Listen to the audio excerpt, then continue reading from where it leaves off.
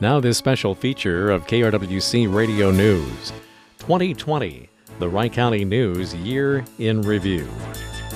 I'm Tim Matthews.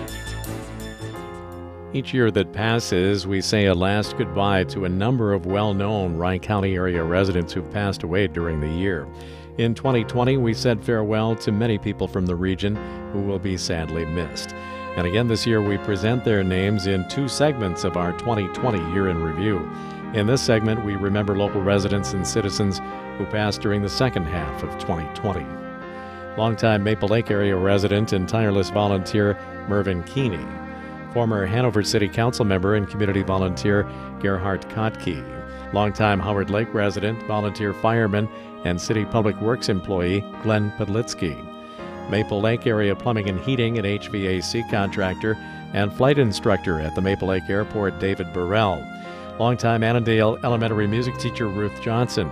Lifelong Maple Lake area resident, farmer, and businessman Brian Powman. Longtime Monticello businessman, city council and planning commission member Richard Dick Marty. Longtime Buffalo resident and businesswoman Kay Spike. Longtime educator, Corunna Township supervisor, and community volunteer William Bill Lieb Sr. Lifelong Clearwater resident and former mayor and fire chief of the city, Curtis Heaton.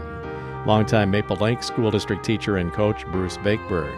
Longtime St. Michael businessman, snowmobile and firearm safety instructor Maurice Ditto Killian. Longtime Clearwater resident, NSP and XL Energy electrician superintendent, and U.S. Navy veteran of the Vietnam era, Joseph Harbinson. Longtime Annandale businessman and civic leader Ed Kaz. Longtime Buffalo businesswoman Ellen Point. Well-known Howard Lake resident and 35-year employee of the Howard Lake Waverly Winstead School District, Mary Robinson. Longtime Buffalo resident and community volunteer Barbara Thomas. Longtime St. Michael area business and civic leader Merle Dahlheimer. Innovative Big Lake businessman and active church leader Adrian Ace Burning. Longtime Lakedale Phone Company plant engineer and Annandale community volunteer Stanley Otto. Noted Monticello resident and civic leader Arthur Duran. Lifelong St. Michael area resident, U.S. Army veteran, and 25-year St. Michael Fire Department member Marcellus Selly Killian. Longtime Clearwater area farmer and 70-year member of the Clearwater Masons Robert Ferguson. Longtime Monticello Big Lake Hospital District CEO Barb Schwintek. Longtime Annandale resident and businessman Richard Cargill. Longtime Howard Lake resident and educator Larry Engelstad.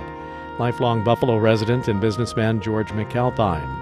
Longtime Monticello resident and community volunteer Donna Brock.